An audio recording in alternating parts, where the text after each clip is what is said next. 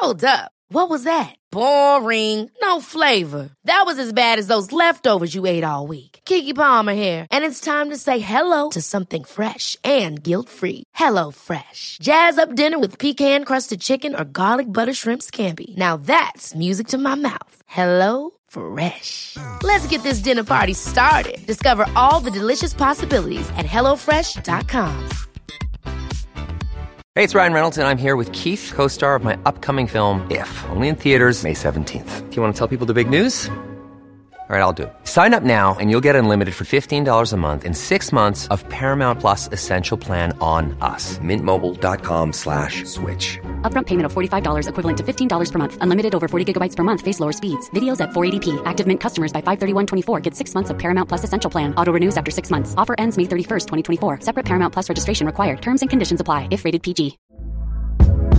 Hey there, it's Michelle Norris. I'm host of a podcast called Your Mama's Kitchen. When I travel, I'm usually looking for a way to find a taste of home when I'm not at home. And one of the things I love to do when I am at home is entertain. And Airbnb allows me to do that. When I was in California recently, I rented a house that had a great kitchen. And when we were sitting around the table, we were all thinking, we're in someone else's house. Someone could be in all of our homes as well. If you have a home, but you're not always at home, you have an Airbnb. Your home might be worth more than you think. Find out how much at airbnb.com/host.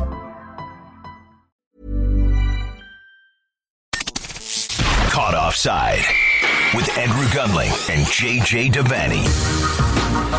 Oh, yes. Caught Offside just outside of New York City from an apartment in Brooklyn, New York. Andrew Gunling and JJ Devaney. What's up, brother? I've some bad news to report, Andrew. You're not going to like it. It's good news, but it's also quite bad considering the mood it's going to put you in. I don't know if you saw 17-year-old Rooney Bargi's penalty for FC Copenhagen against Sparta Prague, which helped them advance in the Champions League qualifiers. It was a Panenka, Andrew. Yeah, of course I saw it. Anytime a Panenka happens anywhere on the globe, my Twitter account lights up with mentions. And I try to explain to people that the bigger the stage, the more you push against this style of penalty. Correct. I think in testimonials and friendlies, it's generally fine. High stakes games in the Champions League. Right. Matches to decide whether or not a relatively small club that doesn't have these opportunities all that often advances to the Champions League, then not so much. Who was it, JJ? Jonathan Bostock. Didn't he do it in one of the in like the league, in the non-league playoff this past year and missed, but his teammates picked him up? No, not okay. Please don't, not the moment to make the moment about yourself. Just not. And he released a hype video afterwards, or a post-hype video, giving his reasoning for doing it. And it showed all the Panenkas that he'd converted in the regular season. And I would like to point out to Mr. Bostock, that's the regular season, friend. None of those matter when it comes to the big day. Yeah, not the time nor the place. If people can present statistics to me that show that it's actually safer than a regular penalty, then I might consider easing off my stance, but no, it's just smash it home. Just do it. I love how hardline you are on this. It's, and I agree with you. I do agree with you. What's in the show? Right next to me on the bench. What Apart a show! From your derision. Yeah, what a show! What a show! There's a little bit of breaking news regarding the U.S. women's national team. Not necessarily shocking breaking news, but breaking news nonetheless. So we'll talk about that. A huge injury blow to Manchester City. We'll talk about that injury and just how impactful or not impactful it might be on whatever they're going to do this season. Obviously, we've got stuff to recap from the Women's World Cup semifinals, starting looking ahead to the final this weekend. Leagues Cup semifinals. Got some thoughts there. And then a few kind of random stories from around the globe. Like we always do, that we'll get to before the end of the show, including some of the contract stipulations in Neymar's deal and his move to Saudi Arabia. Pretty eye-opening. So I'm going to assume he's going to need space for friends in Saudi Arabia. Yeah. So we'll get lots of friends. Lots and lots of friends in a house that has 25 bedrooms. But we'll get to that a little bit later on in the podcast. But JJ, we'll start with the U.S. women and the breaking news. By the way, I should say regarding the breaking news, props to Lizzie Bescherano, friend of the podcast, who broke the story for 90minutes.com, 90min.com with Emily Keogh. They broke that story together. So good for her. Congratulations on that. Nice. We know her from days of yore. Yeah. And, but the breaking news is that Vlatko Andonovski is set to resign as the U.S. Women's National Team manager. We all knew this was coming. You simply cannot be the number one ranked team in the world and settle for a bronze medal in the Olympics, and then in the ensuing major tournament after that, the Women's World Cup, go out in the round of 16, the earliest exit that this program has ever experienced. Just can't happen. Just can't happen. He seems, by all accounts, like a great guy. I think it's why he was hired in the first place. I think there were some questions about just how qualified he was for this job, but coming off of Jill Ellis, a manager that a lot of the players were not fond of, it seemed like it was, that's how, how these things go. It goes from like teams seesaw sometimes between player-friendly manager, difficult manager, player-friendly, difficult, and they go back and forth. And so Vlatko, his time comes to an end. And it is, unfortunately for him, not a time that will be looked back upon fondly by those in and around JJ, the U.S. Women's National Team program. No, it was failure, really. Starting with the Olympics. Also, as well, I think he was tasked with a job that is always a tricky job, especially in international football. He was asked to take the shackles off. Now, he's not taking the shackles off a team that had tons and tons of talent, but was being kind of held back by its conservative coach from achieving its aims. The conservative coach that went beforehand had won 2 World Cups on the bounce. So he's come in and he's been tasked to play a different style or a more expansive style, and it did not work. The US got worse under his tenure, less solid, certainly in tournament play. It also kind of showed up everything in between. There was a lot of friendlies where alarm bells were ringing. Even if the US won, the style of play and the general reactions to those games weren't good. The way this program, rightly or wrongly, has now positioned itself, anything short of winning the whole entire World Cup is failure, and he was miles off it. Like to go out in the second round, outside of the group stage, the round of 16, just miles off it. And so he did the only thing he could do, and that was resign. But I have some sympathy, because I think if you watch, not all, but a lot of the teams we've seen in this World Cup, there's a technical gap, and I would say a stylistic gap, like the way the top European sides are playing now versus the way the US play. We seem as if we've fallen behind, and that's not his fault. That cannot be seen as all entirely his fault. There's coaching reasons, but he is the coach. Yeah, but he's not responsible for. I suppose he is responsible for the style of play of the national team, but I don't think he was able to arrest like decades of playing a certain way. Like the US it was a departure from Jill Ellis. They were, I think, better in some ways, or sorry, not better, but more expansive, but they weren't better. And I just thought there was the technical gap, Andrew. He's not responsible for technique. He can't be. But the US looked very kind of one-paced, stodgy, whereas everybody else seemed to have more cohesiveness, more fluidity. And that was the big thing. And I don't blame him for that entirely, because that's part of a larger program of player development. And he's at the very top of that, and he can only deal with what he has. You don't get technically better at 24 or 25 years of age, or that's just not the way it works. So yeah, I have some sympathy for.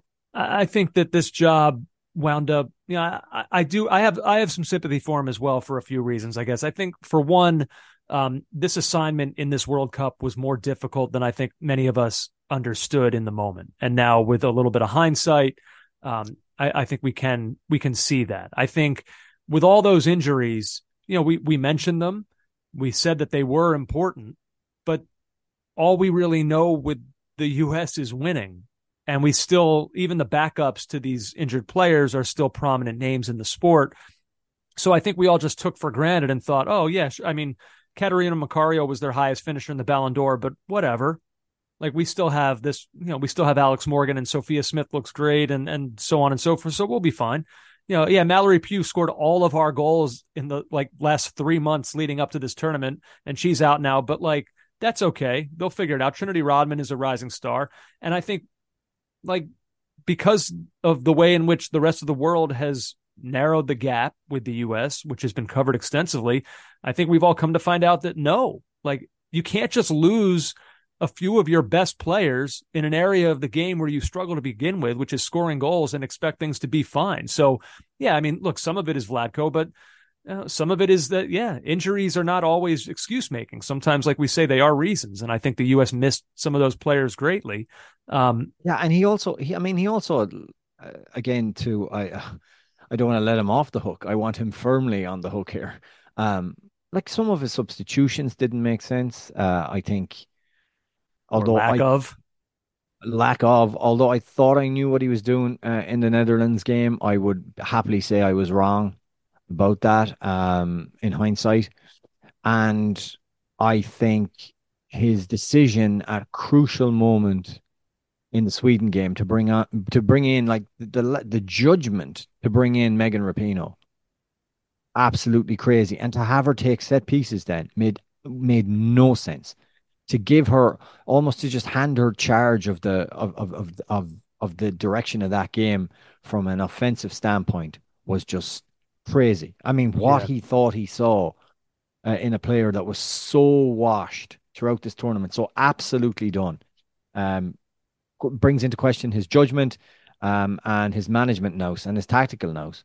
And there was I was reading the New York Times. They described exciting newcomers like Ashley Sanchez and 18-year-old Alyssa Thompson barely played. Yeah, absolutely right.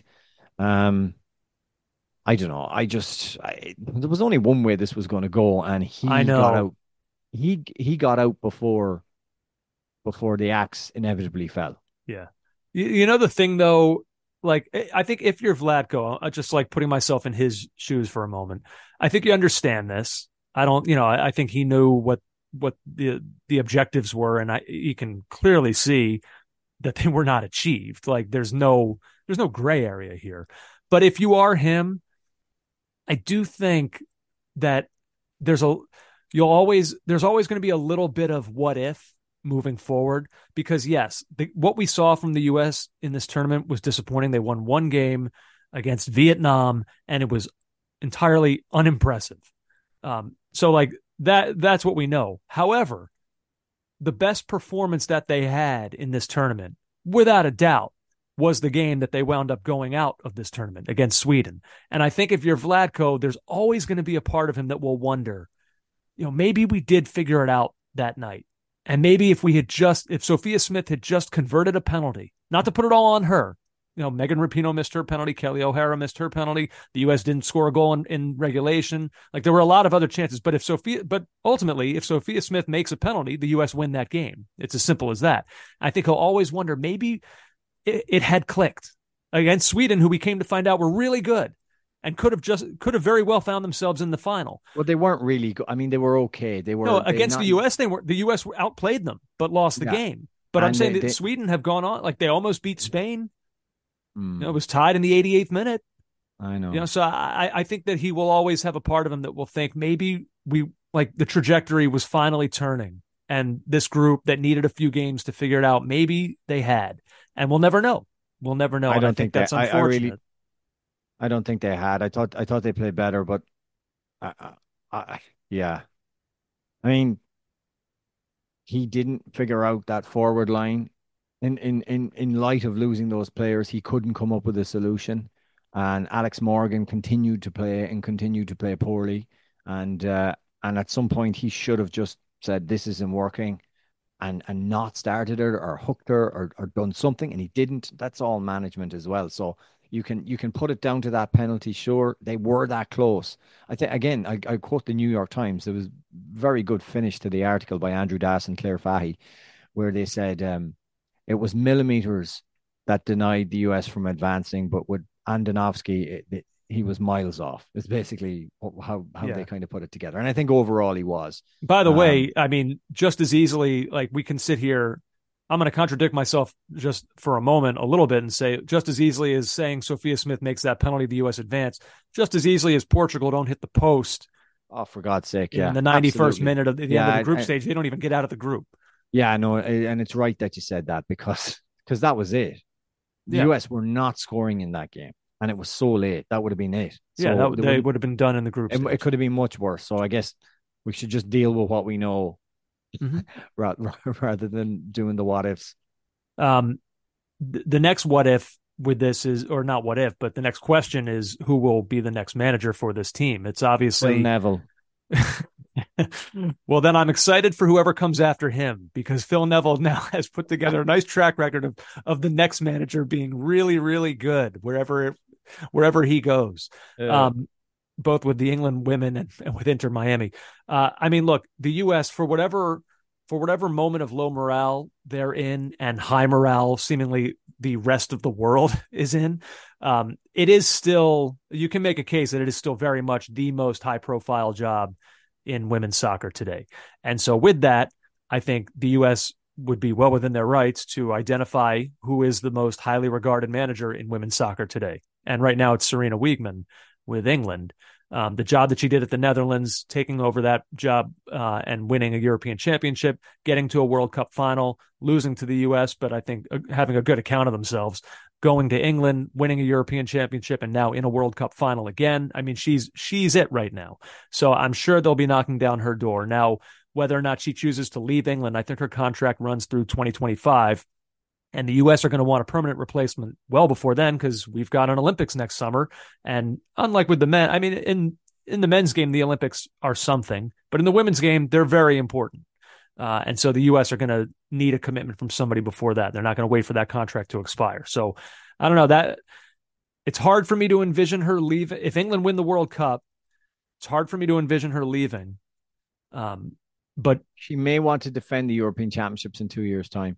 Yeah, I mean, the U.S. will have to blow her away financially, but they can, and you know, I mean, there's no more mountains left to climb if they win the World Cup. I mean, she'll have done it. You want to walk out in a high, and what better option than to move to the United States and try and rebuild that program? I think there's a career arc there, but we'll see. And the other two names quickly, Laura Harvey is one that I think you're going to hear a lot about. She might even be considered the favorite for this. Had success with Arsenal. She's been an NWSL manager now for a period of time with OL Reign. So I think that's one that you're going to hear a lot about. And then another one that's interesting, JJ, is Tony Gustafsson of Australia. I mean, he was an assistant for the U.S. women for under Pia Sundhage and under Jill Ellis. He was there for 5-6 years. He knows the setup very well. I think a lot of people thought he was going to get the job at a certain point. He didn't. He was passed over. Now he's gone, shown that he can succeed in the international game with a women's soccer team. He did it with Australia, getting them to a semifinal. So I think his name might be one that you'll hear as well. So we'll see. We'll see. It'll be interesting. Yeah. I wonder if US soccer may not want to appoint someone who's already been involved with coaches before. That you're right. That but yeah, could be a knock against them. I don't know, but it's time to take their time and get the decision right. Yeah. Actually, there's some breaking news. It's they decided it's going to be Berhalter. He's going to do both. So double job it. He's going to do both. And being the most popular man in US soccer, he's going to just be welcomed with open arms. He's going to do both things. Yeah. So there you go. Vlatko, a job done, I suppose. Let's see. We continue, JJ. We'll get back to Women's World Cup in a moment, but before that, just wanted to update the Kevin De Bruyne injury situation. Oh, I mean, it was really sad to see him go down with that injury after the final image of him from the previous season was grabbing that hamstring, and then the first image of him the following season is the same. For a player who has been one of the greats in this league for an era, it's sad to see. And the news was not great for anybody who was hoping maybe it was a mild strain, a few weeks, a month, something like that. It's going to be, according to Pep, at least 3 to 4 months. There are some reports that are saying it could be more. There's some reports suggesting that he might need surgery. So at this point, we don't know. But I'll tell you this: you're not seeing Kevin De Bruyne anytime before New Year's, and that is important. However, it's Manchester City, so the question must always be asked, no matter who the player is that is injured. We must always ask the question of just how important is it? Now there is precedent here. In the 2018-19 season, Kevin De Bruyne dealt with injuries and he started just 11 games for Manchester City in the league. And in 2018-19, Manchester City finished first with 98 points. Ridiculous. So, how important is it? It's very important. So it's a different city now. I think first thing to say is a lot's going to fall on Phil Foden in terms of creativity. Jack Grealish too. This is a team that doesn't have Mars and Gundogan anymore. And as was pointed out today on Second Captains by Ken Early, there isn't another player that City can go out and get that's Kevin De Bruyne. There's nobody as good as him anywhere. He is not replaceable in what he does. Now, you can argue that City can still be very, very good without him, and they can be, but he is an intangible. He is something that changes the face of that team in terms of creativity, in terms of how the side play, and him being gone is an absolute blow. And there's no point saying otherwise. Now, will that mean that they push harder for another bit of attacking talent to come in? Will they go hell for leather for either Matoma? I doubt it'll be Matoma, which was one of the rumors last week, or will they continue to pursue Paqueta at West Ham? And that will probably cost them big money, even though he's not been great at West Ham. He's not exactly been a perfect fit there, but his talent is still very much recognized. So, of course, he's an injury blow. I know what you said about 18-19. I know there's been times when we've said, De Bruyne has got a knock. He's out for the next few games. How will City do? And they do just fine. But I still think that any team that would lose a player of his stature and his ilk is diminished by it. And there's no point looking at it any other way. I love that guy. He's one of my all-time favorite players. I every year except this year when I listed Jack Grealish as my preseason player of the year candidate. De Bruyne is my pick every year. I've been right some years, I've been wrong others, but he's my pick every year. Having said that, I just trust. I just have seen Man City do it so many times with so many different players stepping up at different points in a season. The regard I hold Haaland in, obviously the leap that I think Grealish is about to take. I trust Phil Foden as a creative playmaker. I think he can do it. I think Kovacic doesn't need to be De Bruyne, but I think that he can provide at least some of that creativity in the passing game. And Pep, obviously, is right now, for me, the greatest manager on the planet.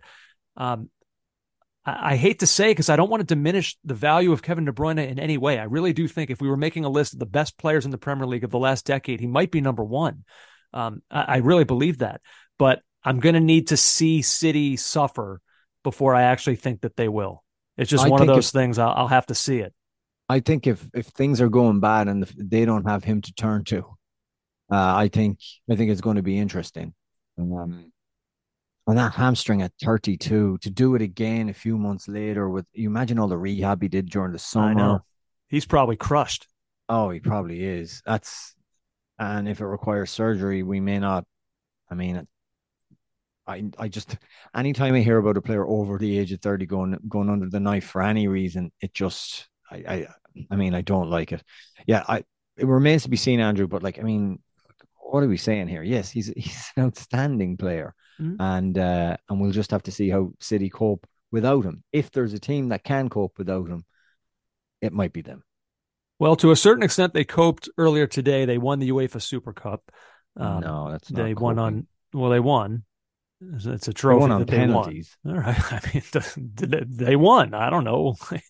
I mean, literally the crossbar won it for them. So, um, yeah, I mean, what do we make of this game? I'd forgotten it was on until you text me, and then I watched highlights. I genuinely had. What did I like? Nazeri's header was just so good for the opener for Sevilla, and it was Jesus Navas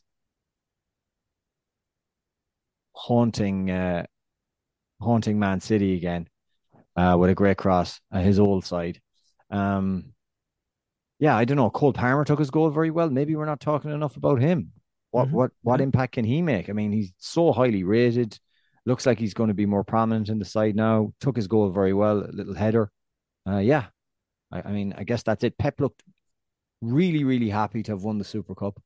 Um, and yeah, I don't know, another trophy for the trophy cabinet for good old Pep. Yep. There you go. So we'll see. I mean, right now it's all speculative as to what City are going to be without De Bruyne. So we'll just we won't know until we see it.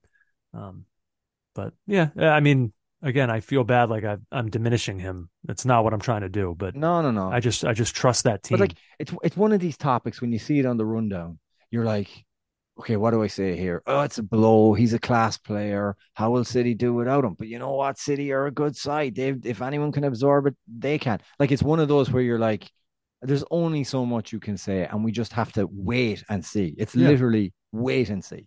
Yeah. So we will. Let's shift back now to the Women's World Cup and the semifinals.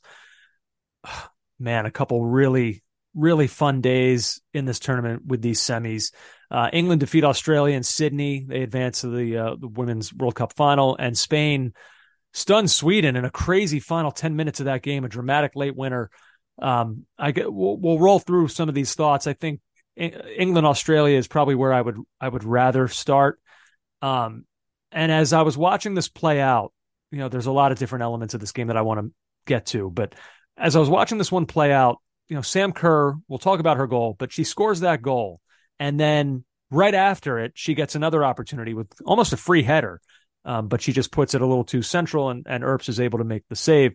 But as this was happening, I was thinking about the quote from Karen Carney that I read the other night when she talked about, I don't have it in front of me, but she basically said the only time she's seen England drop their heads under this manager was the friendly back in April against this very same Australian team, the only team to have Yes. beaten England in their last 37 matches. And so I thought about that, and I thought, oh, is it happening again? Kerr scores a stunning goal that not only the whole stadium, like the whole country felt like it was lifted in that moment. That place was electric. They come right back with another opportunity, and you think, oh, maybe what she talked about is happening again. Maybe Australia are doing it to them again. But I think when you look back on it, the goal that England scored just a few minutes after that, which just silenced all of the momentum that Australia were building. I think, I mean, look, obviously, Chloe Kelly's winner for England against Germany in the European Championships is probably the biggest goal that has ever been scored for the England women's national team. But I think that goal right after from Lauren Hemp, I think it's right there. I mean, I think it's right there with it in terms of most important goals that have been scored by an England female player. I think with the momentum that it felt like Australia were gaining, if England didn't have a quick response, you don't know how that game's going to go. And she took advantage of some horrible defending, disastrously bad defending. But she pounced on that and made the most of the opportunity and finished well. And it changed. I mean, who knows? It could possibly be a history-changing moment. England could go on to win the World Cup now. That was just felt like such a big moment, and one that England so desperately needed to avoid a repeat of what happened in that friendly. There was a camera angle of Kerr celebrating and the stadium popping off, and England players looking absolutely deflated with their hands on their knees. And I immediately thought, okay, is this on? Because Australia were desperate in the first half, really poor, Mm-hmm. and England were just comfortable in control. And you thought maybe this can swing the momentum, because it certainly swung the momentum in the stands. The crowd had been very, very quiet. Um, but England's quality at times, Andrew, particularly down that right hand side. Um, Millie Bright, at one point in the second half, drilled a 40-yard pass to Lucy Bronze, who's marauding down the right hand side, and she delivered across, and um, it was cleared. But England looked like Alicia Russo. Uh, I'm not, I'm not saying that Australia's their momentum changing goal wasn't the thing that happened. It was, but they did not show the quality throughout that game. And England, even under pressure, still were able to do that. And I actually think the Toon goal is Ella Toon's goal in the first half is kind of been lost in the whole joy around Sam Kerr's brilliant goal too. But Ella Toon's finish was superb, absolutely brilliant, and that was a nice move down the left hand side from the throw in. Um, Eng- England, I think, looked, when it mattered, considerably better and more composed than Australia. But you're right, you could argue there was three chances. There was the actual goal that went in from Kerr. There was four. There was two headers that she should have probably done better with. Yeah. And then there was the ball that dropped to her. It felt as if it sat up right underneath the crossbar, and she just shanks it. She's going to have Like Wando nightmares about that moment. I, I think that's going to haunt her. I think it will too, because it's okay to say, well, there were still defenders between her, but the defenders were on the line, and a player of her power, I expected the net to absolutely bulge, Yeah. and she was visibly distraught. So she actually, of all the chances she got, I mean, the goal she scored wasn't even really a chance; it was a blast from about 25 yards. She made that all herself. It was actually the more close in opportunities that she'll probably rue. Yeah. Before we get to that Kerr goal, one last bit on England for me. Um, boy, we spent so much time, kind of like with the U.S. in the build up to this tournament. A lot of time was spent on discussing the English players who would not be at this tournament. They're starting 11 at the European Championship final last summer, and this World Cup semifinal starting 11. Like, there are significant differences between them in just one year. Yeah, there is. No Williamson, no Mead, no Kirby, no Ellen White. And then, like, now you look at this tournament and the names that have emerged, like Lauren James, who was not even available for this, 21 years old, 3 goals, 3 assists. Watching this game, Lauren Hemp was unbelievable. She's 23. Alessia Russo, who you mentioned, one of the huge stars of this tournament for England, scored a goal to seal it. She's 24. Ella Toon, who you just mentioned, she's 23. Like, all of a sudden, we are now seeing a pipeline emerge of young English talent that it's getting, they won a European Championship, they're in a World Cup final, and like, where is the ceiling with the amount of talent that is now a part of this squad? It's pretty incredible to see. That country has invested in women's soccer. I'm sure they could still do more, but over the last several years, they've invested, and I think you're seeing that bear fruit over these last couple of years. This is what it looks like. It feels like only a couple of tournaments ago, because was it 2015 that in Canada they had that run to the quarterfinal, and the whole country got behind them, but it was seen something of a novelty. They just weren't considered this power. And within the space of 3 tournaments, including the European Championships, they've completely flipped that switch, and the talent that's been, I suppose, in the pipeline for years has burst through. The development of the league in England has been huge. It's now challenging the NWSL as a destination. Yeah.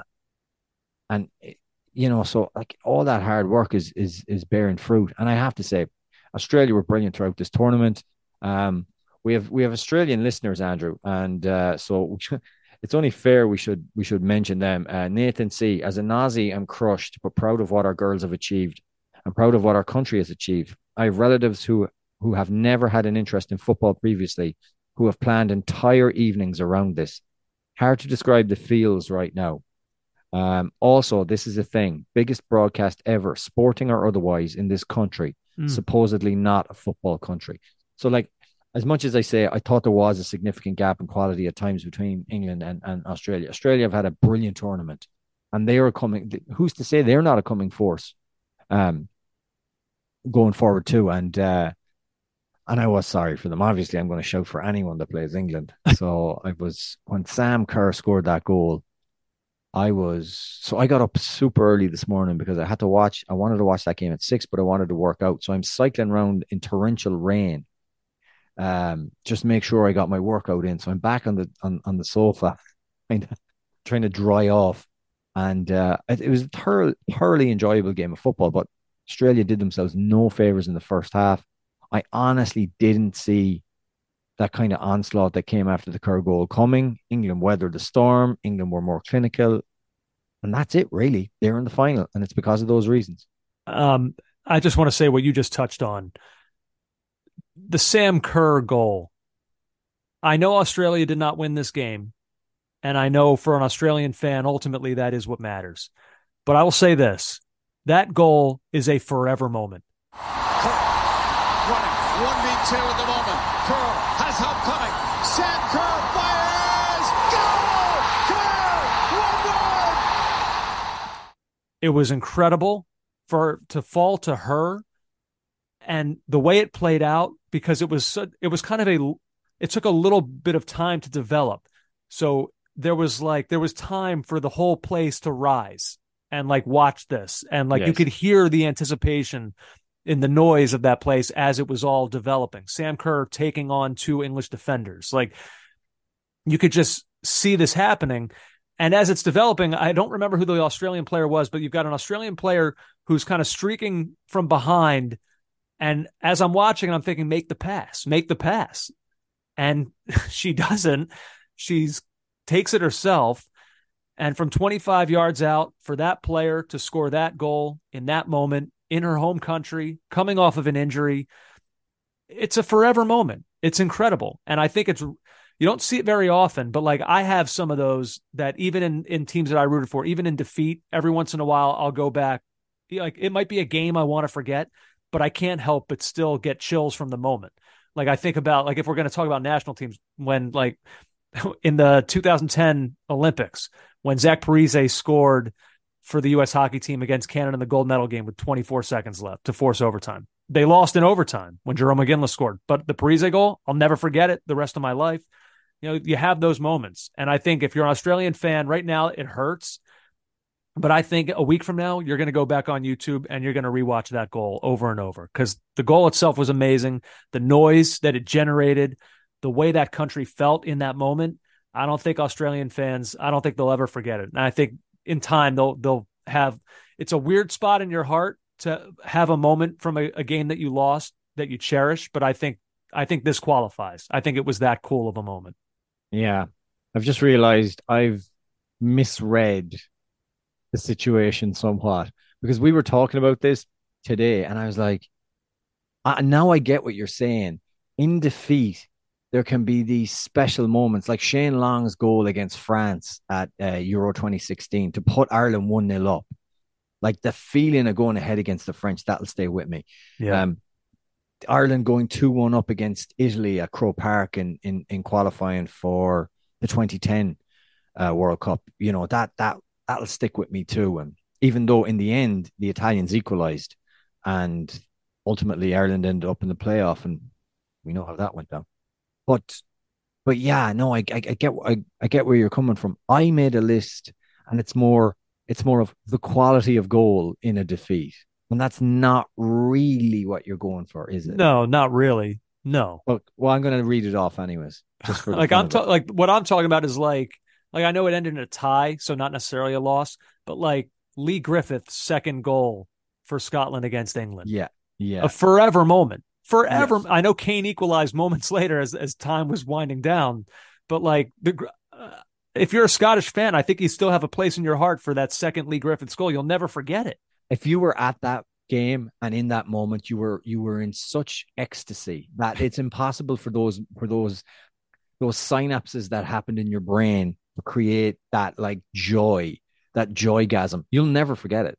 Yeah. You'll never forget it. Like mine, when the Eagles were in the 2008 NFC Championship, they were getting killed by the Cardinals, and they were coming back, and then Deshaun Jackson scored in the fourth quarter to take the lead on like a 60-yard bomb, and like I was watching at Wojie's, and like the Cardinals came right back down. They drove downfield and won the game with under 2 minutes to go. But the Deshaun play, I'll never forget it. One of my buddies cried.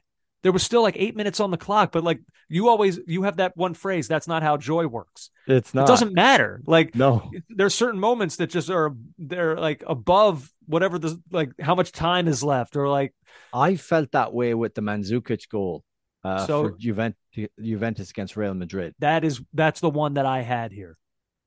That goal. Was it?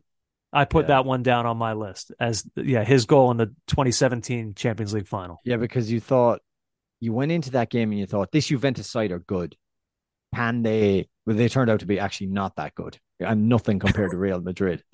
But you thought they were good going into it, and can they win the trophy? Here's my top three consolation goals. So Patrick Kluivert against England, Euro '96. They're 4-0 down, and Bergkamp pulls this ball out of the sky. Like he was so bloody elegant, that man, and plays a wonderful pass into Kluivert, who finishes neatly.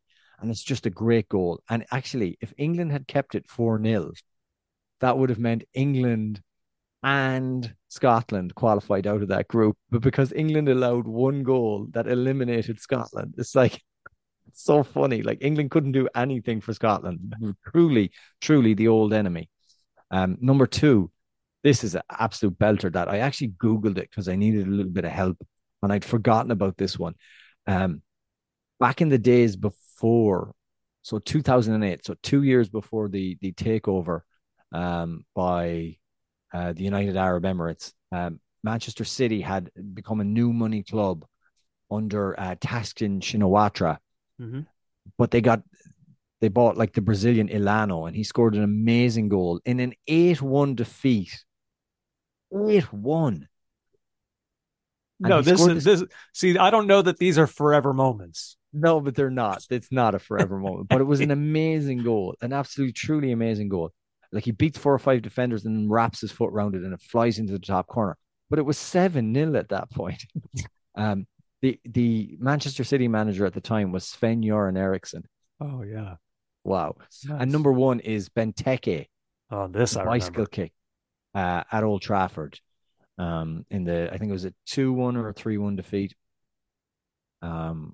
We have that. We have the audio of that. Oh, can you play that? Because Yeah. I think it's Peter Drury and Jim Beglin on the call. I'll place it in. Benteke, wow! Incredible goal. Unbelievable goal. And I remember watching that game. It was the day of my buddy's wedding, and I was in the wedding party, and we were kind of watching in like the suite beforehand. He's a Man United fan. And I believe that was also Anthony Martial's debut for United, and he had a spectacular goal in that game too. He did. He scored at the Stretford end, I think it was. Yeah, unbelievable. So I remember that. One. By the way, Yeah. I wonder too if you asked a French fan, we might have just had one of these kinds of things when Mbappe scored in the 81st in the World Cup final against Argentina. Certainly a forever moment, Andrew. Yeah, and it was a forever day for Ed Davey, head of the Liberal Democrats.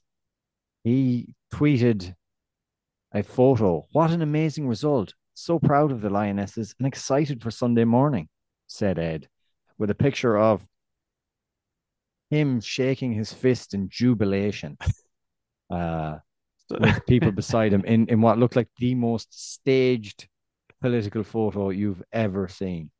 The tweet, like if it was only the words, if he just tweeted the words, I think he's fine. But the photo is everything. It never ceases to amaze me how politicians, They can't help it. No, but they see football and they think, I have to like it. I have to like it, or else there's just no hope of the common man voting for me. Um, and he's just there. And clearly, like if I told you shake your fist and gurn, that's what you do. Look, I'm okay if they like, look, if they want to, if politicians want to fake their love of a sport to try to connect with people, that's generally fine with me. Okay, go ahead and do that. All I ask is that if you're going to do it, be human. Like, try to do it Yes. as a human would. Like, the picture that you take, just have it be like, just while you're watching a game. Like, But don't it looks, stage this after the fact as like with the fist and like it just it's like a parody of itself. do you know what's interesting as well? It's not interesting, it's an observation. It reminds me of, there's some stores or companies, and when the World Cup's on, they don't have official rights. So they can't use actual like imagery. Like, so if McDonald's can use Ronaldinho or whoever, Uh-huh. like because they have a deal with FIFA to use their images. But some companies don't. This looks like um if you Googled or you went to a stock image Yes, it's like a place Getty image. and you Googled uh football supporters, and this has been done in some studio in like Derbyshire where they make these things. That's what it looks like. Yeah, like the photos that like the Onion uses on their Yes. tweets. Yes. Area man concerned over, whatever. Like Yeah, area man pumps fist at television long after game had ended. one of their greatest ones was uh teenager who died will not be remembered by anyone. And it just the article itself is just so scathing, but it has a picture of just some nondescript kind of Marilyn Manson t-shirt wearing teenager. But Now this we is what this now we should say oftentimes it's English politicians that kind of catch our ire in this, but we are equal opportunists here, and it's really one of our own who's one of the all-time offenders of this. As we turn back the clock, JJ, just a few months ago, under a year ago, to the 2022 World Cup right here in the U.S. Let's take a listen. Hey, Mr. President, heads up.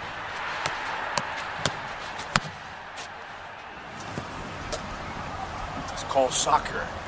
Go USA. You guys are going to do it. oh oh that's the worst one. Is It, it the worst?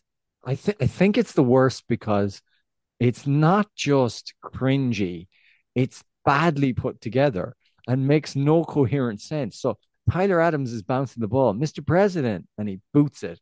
And then it lands on the White House lawn, and there's Joe. And Joe goes, it's called soccer.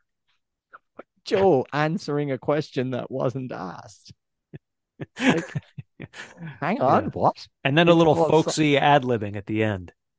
Oh yeah, and I think they're and Joe, what does he say? I think they're going to get it done or something. I'm gonna do it. They're going to do it. Yeah, it's not entirely sure what they're going to do though, and I'm not sure it's sure to Joe either. I'm sure like Yeah. some aide handed him the scarf and said, "Mr. President, we have to do a soccer thing." And he's like, "Soccer? I haven't thought about soccer since 1975 when I went drinking with George Best and ended see, ended up in a bar in Tuscaloosa just wearing my underpants." see, I always thought they got that one wrong. And like, if they wanted to involve Biden, it should have been like if I were directing it, Yeah. Adams, everything Adams did would have been the same. Okay, you want to kick the ball to him, he gets it on the White House lawn. So it cuts to Biden, he can say that line, but then it's like a body double from behind of Biden, and he starts doing just like the most ridiculous, like keepy uppies, flicks it up in the air to himself, bicycle kick, like something crazy, and like that's what I would have done. I think the only thing we can thank the current president for is that it was short but sweet. The cringe It was didn't last short, that. yeah. Yeah. Whereas if it had been the previous president, hey, Mr. President, catch, and he would have caught it. Nice kick, Tyler. Not as good a kick as I was. I was at military academy. I was a soccer star. You remember Gary? Gary doesn't remember, but that's okay. The do nothing Democrats. It would have been just like ad-libbed. He wouldn't have been able to stick to a script. Right. They called me Military Pele. People are saying I'm one of the greatest players not to have played the sport in America. A lot of people are saying it. Breitbart are saying it. Oh, Jesus. The West Point Pele. Yeah. Yeah, he would have really taken soccer. He would have taken that and just ran with it. Oh, ran with it. Like, I mean, the sun would be coming up, like, and he'd still be going. Yeah. Yeah. So at any rate, we do love when the politicians get involved. I'll tell you what, we'll go. What's that? I want them to stay out of it forever.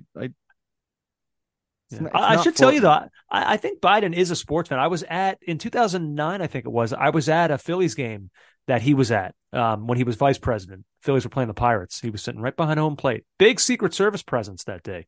Wow. Okay. I was not my best self either. I'm glad I didn't come across him. Oh, well, we used to do an annual Phillies tailgate party every year, and that day was quite a day. Few too many Appletinis. It might have even been the same day as that epic. Yeah, I think it was the same night. The epic 4-2 U.S.-Mexico Gold Cup final at the Rose Bowl when Giovanni Dos Santos scored that unbelievable, one of the greatest goals I've ever seen, chip over Tim Howard. Yeah, I think it was the same day. I think I remember watching it at McFadden's. I think that was when about the time I was finally coming to. Wow. We don't hear many stories of Blackout Andy. I sound like the degenerate on this podcast because I'm always talking about when I'm in the bar and this person I met in the bar and the fans in the bar. Like, we never hear about your drinking days. Well, you may not hear about them, but they exist. They occurred. They exist. By the way, in the interest of fairness and balance, we do have conservative listeners. So not only is Joe Biden a sports fan, the former president, Donald Trump, was also a sports fan and owner of the New Jersey Generals and single-handedly destroyed the USFL. So, that's true. No, and it's a very good book by our friend Jeff Perlman. Yeah. Called Small Potatoes: Who Killed the USFL. It's whatever side of the political divide you find yourself on, it's so interesting. Yeah. And I don't know why I'm talking about it now. Yeah. Well, I'll tell you what, we'll go ahead. We'll take a break. We'll come back. A couple other things we wanted to get to, obviously Leagues Cup semifinal stuff, some Neymar stuff, a few other things as well. More Caught Offside still to come. Don't go anywhere. Ever catch yourself eating the same flavorless dinner 3 days in a row? Dreaming of something better? Well, HelloFresh is your guilt-free dream come true, baby. It's me, Keke Palmer. Let's wake up those taste buds with hot, juicy pecan-crusted chicken or garlic butter shrimp scampi. Hello Fresh. Stop dreaming of all the delicious possibilities and dig in at HelloFresh.com. Let's get this dinner party started. Hey, it's Ryan Reynolds, and I'm here with Keith, co-star of my upcoming film, If, only in theaters May 17th. Do you want to tell people the big news? All right, I'll do it. Sign up now and you'll get unlimited for $15 a month and 6 months of Paramount Plus Essential Plan on us. MintMobile.com/switch. Upfront payment of $45 equivalent to $15 per month. Unlimited over 40 gigabytes per month. Face lower speeds. Videos at 480p. Active Mint customers by 531.24 get 6 months of Paramount Plus Essential Plan. Auto renews after 6 months. Offer ends May 31st, 2024. Separate Paramount Plus registration required. Terms and conditions apply if rated PG.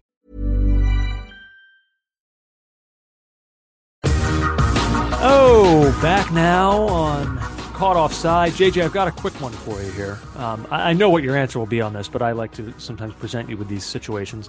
I'm on the train tonight, literally tonight, right before this podcast, coming home from work on Metro North, not a subway, like regional rail. And when I tell you that my train car was almost empty, I mean it. Like, there might have been, if there's 30 rows in a train car, maybe like 6 of them were being used. And a middle-aged moron comes and sits down next to me. No. What is that? What the hell is that? Like, you can't do that. I almost wanted to say something like, "Sir, why? Just why? What are you doing here? Sit anywhere else. Why are you doing this? Is this a prank?" Did he try and initiate conversation? No, he picked up a Kindle and he read. I don't And like, understand was it. it the seat across from you or right beside you? No, he sat next to me. Next to Oh me. no, Now it was a no. 3-seater, so we at least had the middle seat buffer, but still, why? What are you doing in this row? And I was trying to be like, I wasn't going to say anything because I just wouldn't do that. But I was trying to like I wanted him to see that I was moving my head and looking around at other seats. Like I wanted him to know, but this guy was orbiting another planet. Middle-aged moron. I'm sorry. That is the seating equivalent of being in like one of those massive airport men's bathrooms, and there's like 25 free urinals, and there's one guy at the end, and you go down and you use the urinal right beside him, Right. And and like, you look in his eyes as you unzip, and you go, "Hey man, how you doing today?" I think that there are certain things in life that like at the beginning of each year before you like pay for your first monthly train ticket of the year or whatever, like I think you should have to take an annual test. I think there should be certain common sense questions that you have to answer to have the privilege to ride public transportation. And I think that would be one of them. In an empty train car with 2 seats being used, do you sit next to somebody? No. Sit somewhere else, fool. Doesn't make sense. I often think that the public spaces on the certainly on the subway here in New York, you see crazy stuff. Like you do see genuinely crazy behaviors. And I just wonder if people they're so lonely. Like that guy just wanted to be close to someone and he sat beside you. But he made no attempt to be social. It doesn't matter. He felt your warmth. He was in your Yeah. company. Stuff like that. It just can't happen if we're going to have a functioning society. People can't act that way. No, I do agree with you. Let's see. We'll get to Leagues Cup in just a sec. But before that, JJ, I want to remind everybody that support for Caught Offside is brought to you by Manscaped, the best in men's below-the-waist grooming. Manscaped offers precision-engineered tools for your family jewels. Manscaped recently launched the Ultimate Men's Hygiene Bundle, the Performance Package. So join over 8 million men worldwide who trust Manscaped with this exclusive offer for you, 20% off and free worldwide shipping with the code Caught Offside at manscaped.com. I think I'm due. For one, JJ. I went today, grabbed some scissors. I thought, not anymore. Doesn't need to be a bloody mess. Just needs to be a safe, quick, easy experience with Manscaped. I can't stress it enough. I look forward to it, and I think probably towards the end of this week, yeah, I'm going to be doing one too, and I welcome it because it's such a smooth, easy process now. Where once it was a bloody, hairy, just a mess, patchy as well. Yeah. Now it's just a smooth. It's enjoyable, and in fact, I love going in and shaving my balls. So with this technology, they've got the skin safe technology. It helps reduce nicks, snags, tugs, all those areas that you don't want those kinds of problems to occur.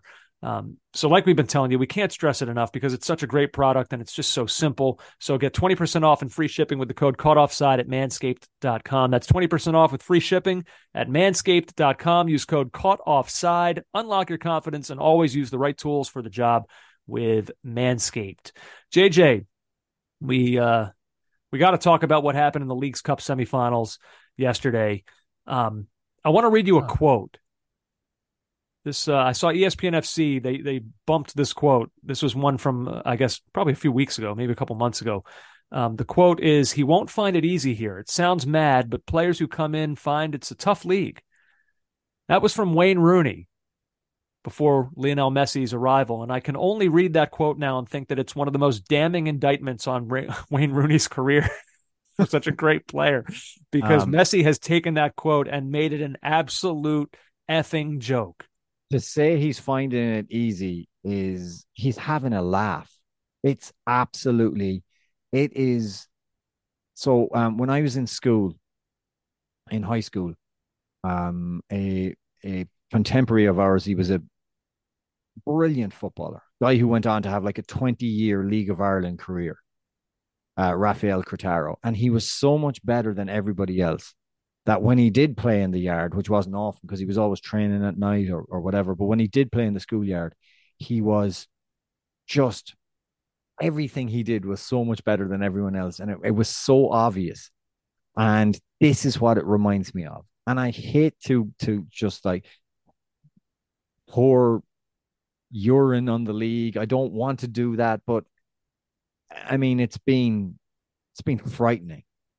Absolutely frightening. Now maybe when League's Cup is over and we get back into the grind of the actual league, maybe things become tougher for Messi, but I doubt it. I very much doubt it. I mean, Philadelphia are one of the best sides in MLS. They're what, top two, three side for the last how many seasons? And Almost the last decade. You look at them as one of the most but like I consistently mean, strong. yeah, but But yeah, in the last 5 years, they're elite. I mean, they were ripped asunder, like whipped asunder. So, and like yes, Andre Blake is supposed to be one of the best goalkeepers in the league. And look, I mean, Messi just rips one from 30 yards. And now, but come on. this is why I don't use it as an indictment on the league, because Andre Blake, it's not like he's supposed to be one of the best. This is one of your best. He is. Like he's one of the best, if not the best goalkeeper in this league. 3-time MLS goalkeeper of the year. No one's done that before. Watching him last night, it wasn't like, yeah, I guess he's not that good after all. He really is a great goalkeeper. I don't know what happened last night. I don't know if these guys are afraid, intimidated. He was Andre Blake. I've seen hundreds of his games. He's not bad. He's an excellent goalkeeper. He was coveted by Crystal Palace and Brighton a few years ago, but they couldn't get him because of work permit changes and Jamaica being outside the top 50 of FIFA. He should be in the Premier League, but he couldn't get a work permit. Like, he really is good, but he was awful. And I don't know if it was coincidence or if there is some sort of intimidation factor. You know, the Union talked about it a little bit. They kind of danced around it after the game. But I have a couple quotes here. This one, I think we've been scared a little bit of the names that Miami had, a dejected Daniel Gazdag said after the game. This is from the Philly soccer page. Another one, maybe we showed them too much respect. Quote, Jim Curtin, Gazdag, Curtin, maybe their best player, their manager. Like, I don't know. I'm not ready to say that this is an indictment on the league. I just think teams, they're falling under some spell. I do think part of it, there is a deference to him. I mean, they try one, like nobody's really, maybe a few players have tried to kick him around, but I've seen a lot of chatting. Like when he falls over, there's like 2 or 3 hands to pick him up. Do you know what I mean? Like from opposition players, like they want to be around him. It's as if the game is almost secondary. They're like in some kind of a trance. They're in his thrall. He's also brilliant. So add those two things. He's unbelievable. I mean, I didn't need this experience to know that. He is levels above this league. It's crazy. He just is, and we have to accept that. Well, we all knew that he was levels above La Liga when he was playing there. Like, so yeah, of course he's too good for MLS. Like that, I don't think that's an anti-MLS stance to take. He's the greatest player of all time. Amazingly. I mean, for God's sake. The thing that was frustrating for me as a Union fan is like you kind of talk yourself into it beforehand, and you're like, okay, like all these other teams that he's done this to, like, yeah, whatever. But the Union are different. Like they're a great team, and they're tested. They've been in big moments. They have edge to them. Like Jose Martinez he's not gonna defer to Messi. He's the most CONCACAF player in CONCACAF. He doesn't care about who he's going up against. We're going to be different. We don't lose in that stadium. No one beats us in that stadium. And then the game happens, and 3 minutes in, you realize, nope, we're just another prop on Messi's glory tour. That's all they were. That is the problem I mean, any team that faces him, like, it's so hard because if you go man for man, he's probably going to burn. Like, do you do old school tactics and assign a man marker to him, like what they used to try and do with Maradona? I mean, that just leaves space for kind of everybody else. I cannot tell you just the levels. He's so far ahead of every single player in this league. Absolutely, so far ahead. Of course, but again, it's like I don't think these are not revelations. It's effing Leo Messi.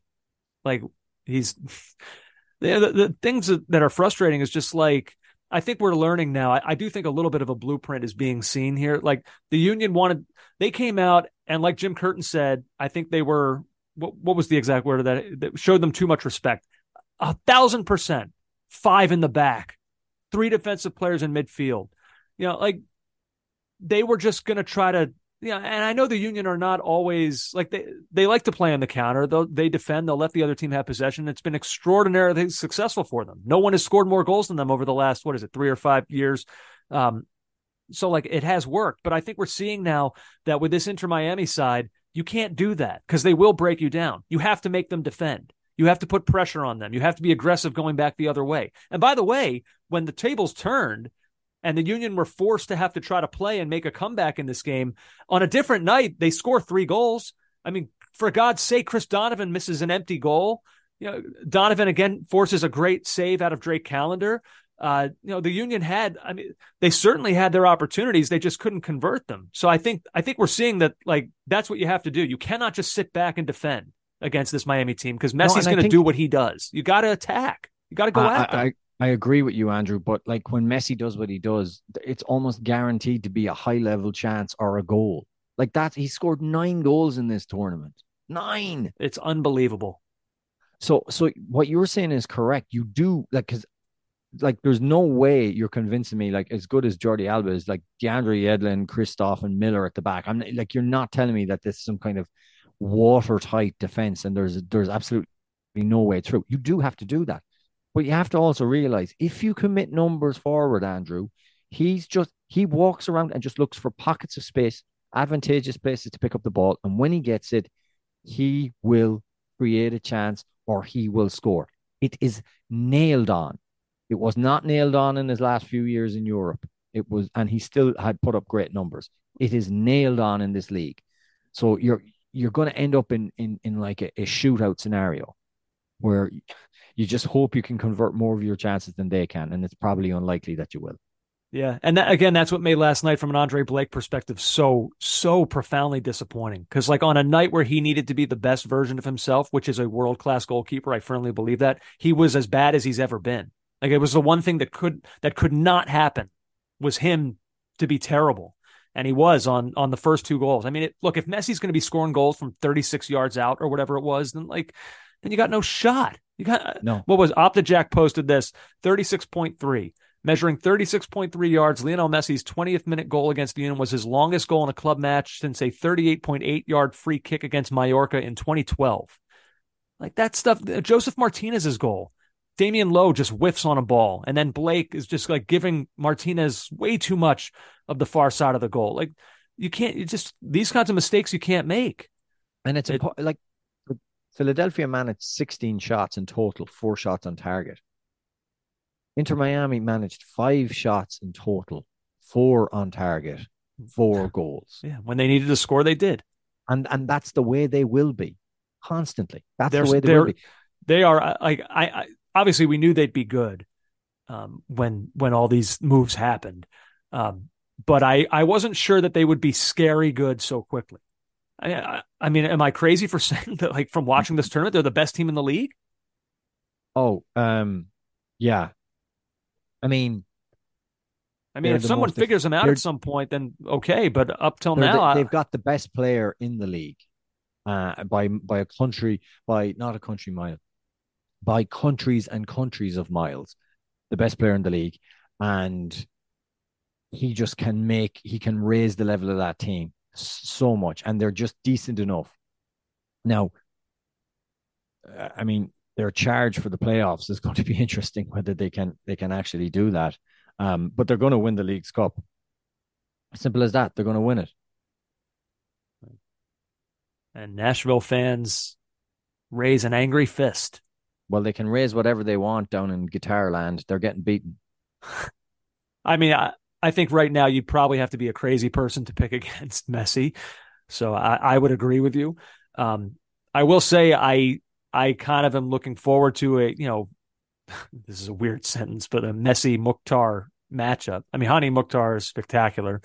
Maybe he was the best player in the league before Messi came and just shattered any idea that it could possibly be anyone else aside from him. But yeah, like I've got a ton of respect for Nashville. I like the way they play. I think that, I know that they were struggling coming into this tournament, but when they're at their best, they're a really good team.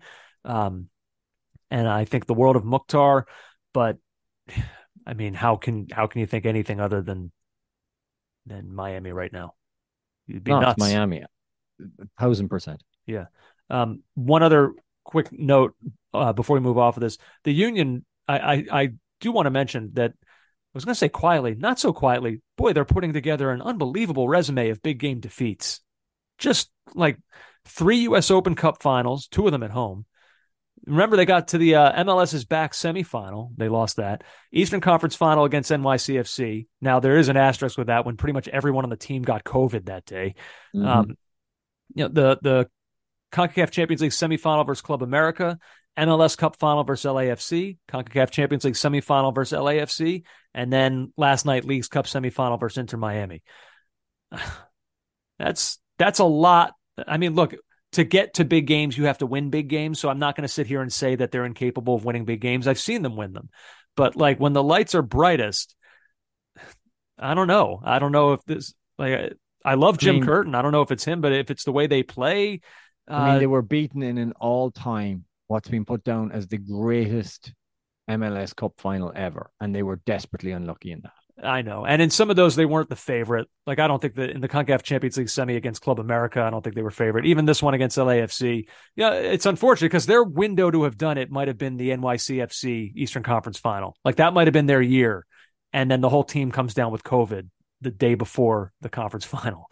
I mean, so who knows? But they better figure it out because people can laugh, roll their eyes, third place game. Oh, the game no one wants to be in. This one actually is a cup final. Like the winner of this gets a spot in the CONCACAF Champions Cup. And like people can make jokes or whatever, but the Union, for a team of their quality right now, they've got to be in that tournament. So I don't care how deflating this was to get smacked at home by Inter Miami. They've got to pick up the pieces and get it together because they have to win that game against the Monterrey side that's already qualified for it. So like Monterrey's not really going to be playing for anything other than pride, I guess. The Union have got to win that game. They've got to be in that tournament. I think that's a really important thing for them. So like if you as deflated as Union fans are and players are, if you told me that they're going to have a do or die match to determine if they make it into the region's premier competition, I'd say, let's effing go. Like, yeah, this is an opportunity that you want. So put all the Inter Miami disappointment aside. They got to pick it up and find it for that game on Saturday. It's a big one for them. So yeah, but the biggest one, of course, is going to be the Leagues Cup final. What would you say, JJ, now that we're almost at the end of this tournament? Success? Did you enjoy this? I think it's been fun. I mean, Messi's added an element to this that it's hard to judge it because it's just like this has been like a circus freak show. I know. I think so I don't know.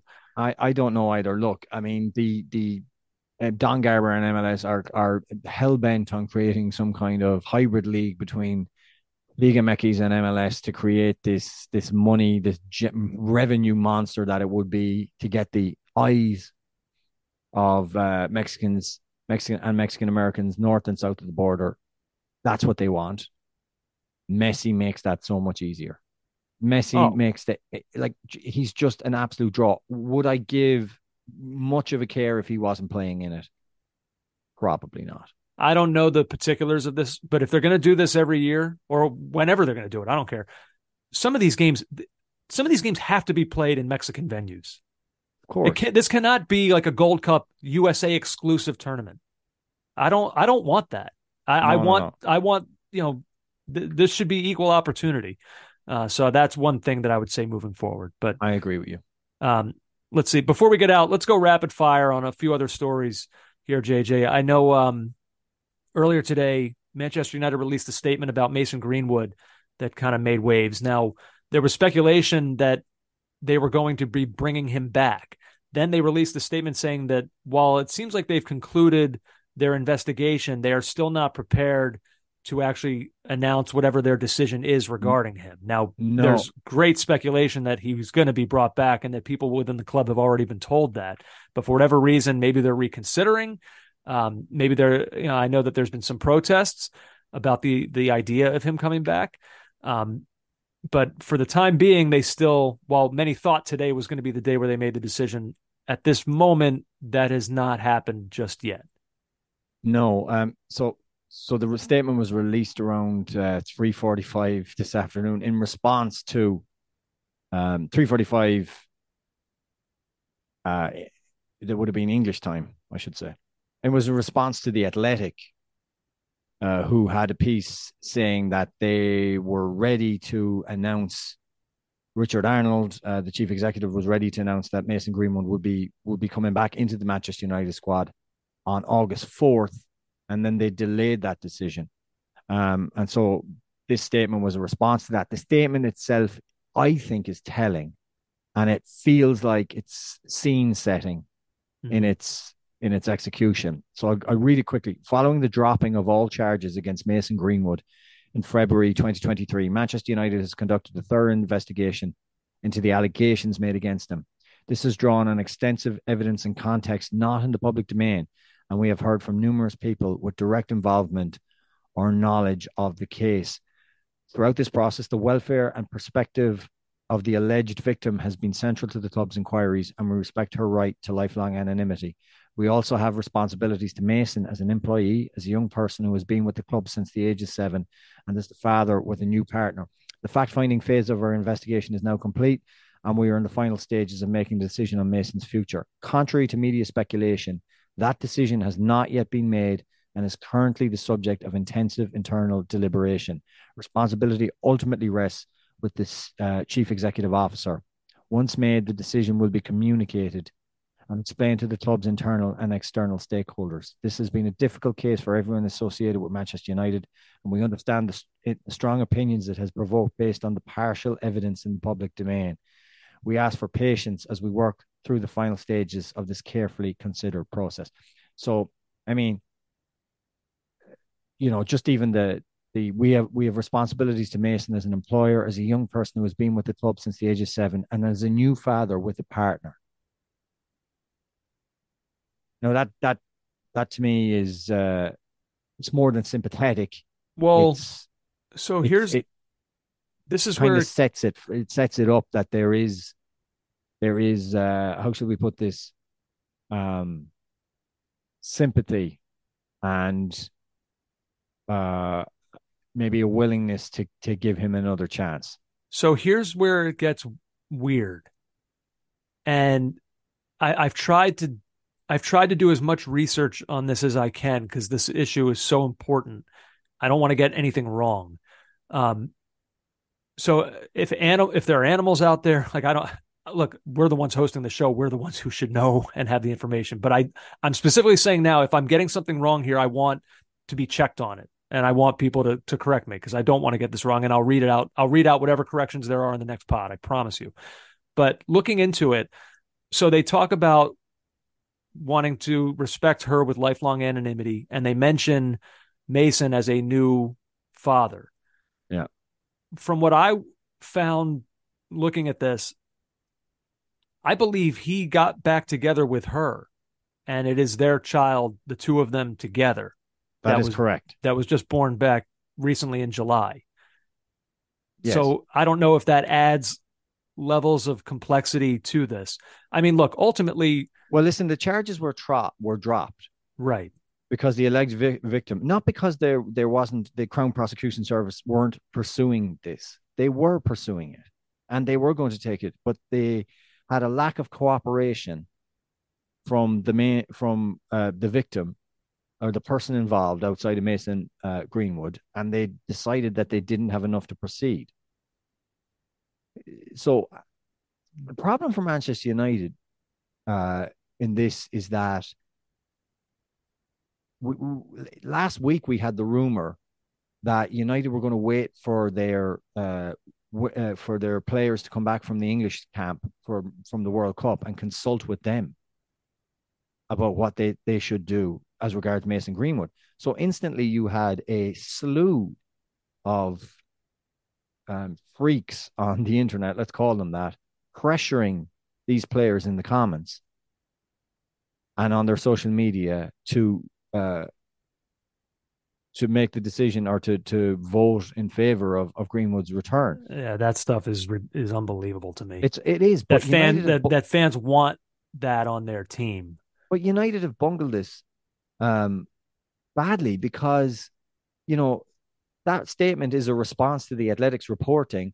And we know, according to the reporting, that Ten Hag and the management are encouraging, or would be in favor of Greenwood's return. Now, the decision will be made above them, but I'm sure that their input will count and will matter. It just seems as if all this stuff has been leaked about their process, and their process hasn't been very good. And not unfortunately for Manchester United, because they're a massive institution, and they know what the public heard and saw. What Manchester United does is culturally important. Yes, absolutely. And in a situation like this, for me, this stuff gets tricky because I can only go off of the evidence that I'm aware of. So what I'm aware of, I've listened to the audio tape and I've seen the photos. That's what I know about the situation. So those two things, for me, you can't play for my team anymore. Right. I'm not if charges are dropped, fine. The legal system has had its say. You don't go to prison. You get to live your life. You can even continue to be a professional footballer, but you can't do it here. We can't have that. That's with me having the evidence that I've seen. Manchester United have seen things that I haven't seen. I don't know how that influences them. I'm sure they've spoken to the victim. Well, they've already said, they've kind of, not to diminish it, but they're suggesting that there's more to this, which makes me feel they're scene setting to explain the decision that we think they've been talking about anyway, which is to have him back. Well, I think a lot of this might depend on partial evidence. It has partial evidence in the public domain.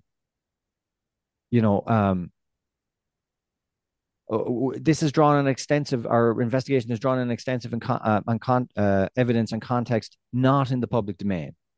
It just feels as if they've been exposed as wanting Greenwood to come back, and that's got out in the media, and now they're scrambling to explain why this will be okay. Now the backlash, and there is a lot of backlash from United fans online who don't want to see him back. Maybe that sways them back in a different direction, but the statement just feels like they're laying the groundwork for his return. Yeah, we'll see. I'm guessing something concrete. It feels like it's got to be coming soon. And when it does, we'll have more to say on it, I'm sure. I think what you said is correct. Manchester United are too important. They're as an institution, what they do matters now. And I think there's a storm coming their way. See, the problem that they're in right now is that if they bring him back, it's under the pretense, the belief is that they're bringing him back because he's good at soccer. Yeah. And nothing else matters. Maybe that's true. Maybe that is their reasoning. But if you're United, it may not be that simple. It may be it could be a decision that is about, okay, do we need to make a cultural statement here? And if we do, he can't play for the club. If that's their number one priority, then I think he doesn't play for them. If they spoke to her, which I'm sure they have in this investigation, and if she's back with him, they've had a child together, she might just want all of this behind her and them and their child, and she might think that the best way for that to happen is for him to for things to go back to normal, or what she thinks is normal. And so if United's priority is to make a cultural statement, he can't play there. If it's to honor and respect the victim in this case, maybe that means that he does play there. But it will look bad for them if that's what they do, even if they think they're doing it for what they believe is the right reason, trying to respect the victim in this situation. It's what I'm saying is there's a lot of layers of complexity here. Like I said, for me, I don't know what their investigation has yielded because they haven't been transparent on it. They don't have to be. That's their decision. But then that means that we're all in the dark and we can only go off of the audio tapes and the photographs, and they're not good. And like I said, if that's all I know, then I know he can't play for me anymore. I can't root for that guy as a fan, and I wouldn't want him on my team if I was in charge. So that's all I can go off of, because I don't know what's going on in their investigation. I'm purely speculating by suggesting it's through conversations with her. I have no idea. I'd urge everybody. It's not obviously not possible on a podcast to read out an entire article, but I'd urge people to read Adam Crafton's piece in the Athletic about this and the reporting done, and just the way United have handled it. And there's we don't have the scope or the time. There's larger questions about society and how we deal with people who we know have perpetrated certain acts, regardless of what the courts, what happens, where can they work? What can they do? Is there reintegration? Is there rehabilitation? Or are some things too heinous, allegedly too heinous for us to allow that to happen, and that they have to be in occupy some different form of role in community and in society? That there's a huge conversation about that. But as an institution, I think United, I don't feel like they're getting this right, because they haven't just been kind of forthright with everybody. And from the Athletic piece, one of the things you read is how Richard Arnold was going to release a video statement. Don't do that. You've got to face up and take questions from the media. You can't just say he's back, this is what we found, and then that's it over. Because there's large sections of United support who just don't want this. No, not at all. Yeah, we'll see.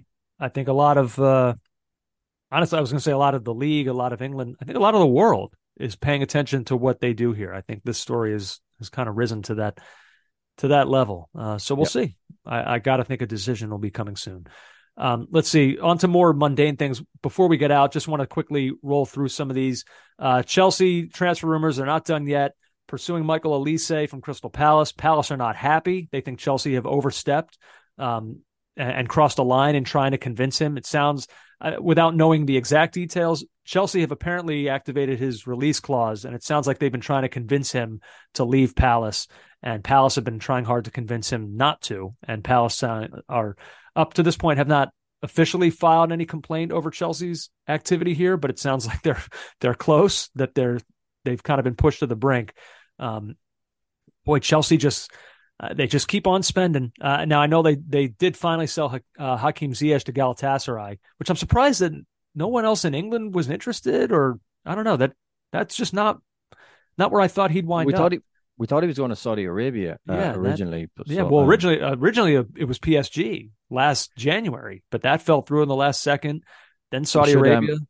We should also notice that the Guardian are reporting that Liverpool have struck a £15.4 million deal for Stuttgart midfielder Wataru Endo, Japanese midfielder, 30 years of age.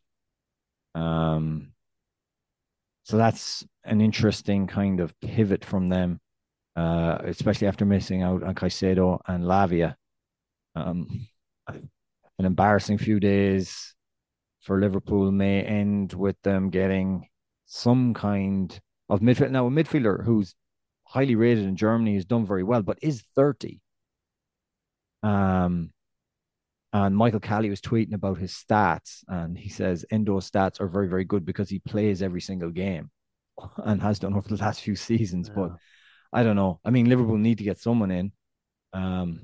This doesn't. So it may wind up being great, but it doesn't. Certainly wasn't their first choice, and I think everyone knows. No, the way they've, considering the perception of Liverpool under Michael Edwards' transfer policies versus what's happened this summer, towards the end of the summer, Liverpool, they get it done quickly, quietly, early. That has not been the case as regards the search for a centre midfielder. Aymeric Laporte appears off to Saudi Arabia. We were wondering who the odd man out would be for Manchester City in that defensive center back area. Looks like it's going to be him. Speaking of Saudi Arabia, JJ, they've announced that they're going to be playing 2 friendlies at where else? St. James's Park. Oh, imagine that. But don't forget, they gave assurances to the Premier League that they are not owned by the private investment fund of public investment fund of Saudi Arabia. They are not owned by MBS. Let's be very clear about that. This is just a coincidence. Do you think Newcastle supporters, like, remember in Qatar at the World Cup, you had like people from Qatar who looked like they had been like paid to kind of masquerade as fans of certain nations. I think Newcastle fans are just leaning all the way in. I think they going to fill that place with Geordies? Oh my God, that would be pathetic. Oh my God, that would be so. I mean, if they want to show their gratitude for their new overlords and the money that's being pumped into the club, maybe they should all turn up. It's going to be on. They're going to face Costa Rica on September 8th and South Korea on September 12th. Yeah, and the perfect venue for that is yes, the northeast of England, of course. Saudi Arabia's home away from home. Speaking of Saudi Arabia, just want to close out. We talked on our last pod about Neymar. I'm sick of Saudi Arabia. Guess what? This is the Saudi segment. We're going to do one every week now. We talked about Neymar heading there, and some reporting from AS has leaked out about some of the details of his contract, JJ. It's unbelievable, but it's also not, I guess, if those two things can coexist. I'm going to read through some of these. This is in his contract, reportedly. He gets a house with 25 bedrooms. It includes a 40 by 10 meter swimming pool, 3 saunas, 5 full-time staff for his house, a Bentley Continental GT, also an Aston Martin DBX, and a Lamborghini Huracan, 24-hour driver, all bills for hotels, restaurants, and various services during his off days will be sent to the club headquarters to be paid. A private plane at his disposal for travels. 500,000 euros for each social media post that promotes Saudi Arabia. And not to mention, by the way, his 100 million per year salary that he's making with this club. JJ, when I see things like private plane at his disposal for travels and all hotel bills and restaurants for off days to be sent to club headquarters to be paid, this to me reads like a guy who's going to be playing for a Saudi Arabian team, but has very little interest in spending much time in Saudi Arabia. I don't think you ask for those things if you don't plan on being away a lot. I mean, one of the big problems was apart from him getting injured around springtime every year for the crucial Champions League games in Paris, he would just leave and go to Brazil. Just leave. I think his air miles are the thing that's also going to skyrocket in this. He's yeah. I mean, geez, you need some sweeteners to go and play there. You just do. Well, he got them. What would yours be? To play in Saudi Arabia. I think I would want. You ever see DuckTales? How like Uncle Scrooge McDuck has like that like vault of coins he can dive into. I would want that, except Doritos. I want just a vault of Doritos that I can swim around in. That would be my ask. What would I want? God. See, how could I be in a country where alcohol is prohibited? Like, I'd ask them for something they couldn't do.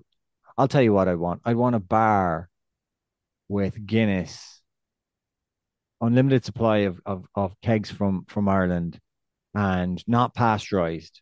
They're always pasteurized when they go abroad. Don't pasteurize them. I want them exactly how it tastes. And I want a barman from New York.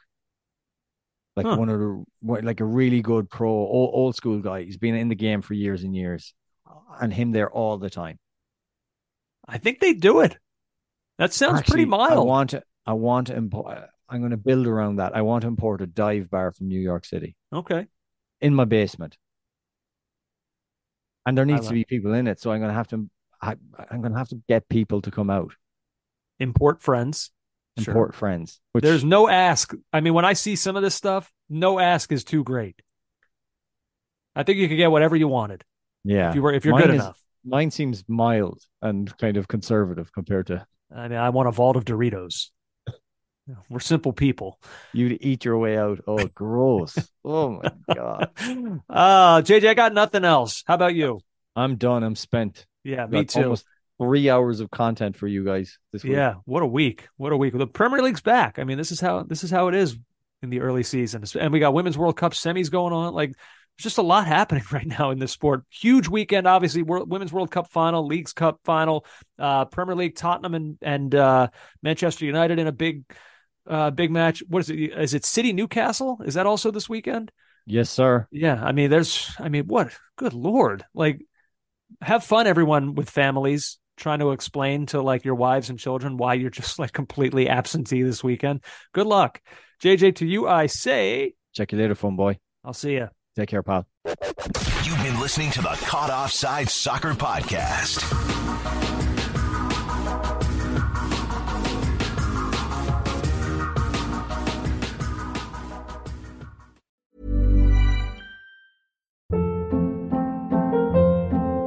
Hold up. What was that? Boring. No flavor. That was as bad as those leftovers you ate all week. Keke Palmer here. And it's time to say hello to something fresh and guilt-free. Hello Fresh. Jazz up dinner with pecan-crusted chicken or garlic butter shrimp scampi. Now that's music to my mouth. Hello Fresh. Let's get this dinner party started. Discover all the delicious possibilities at HelloFresh.com.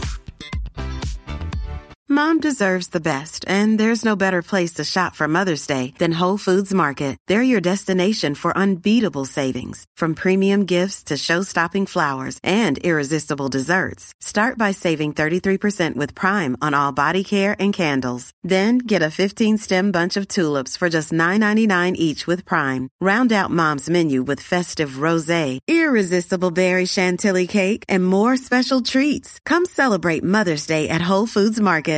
Even when we're on a budget, we still deserve nice things. Quince is a place to scoop up stunning high-end goods for 50 to 80% less than similar brands. They have buttery soft cashmere sweaters starting at $50, luxurious Italian leather bags, and so much more. Plus, Quince only works with factories that use safe, ethical, and responsible manufacturing. Get the high-end goods you'll love without the high price tag with Quince. Go to quince.com/style for free shipping and 365-day returns.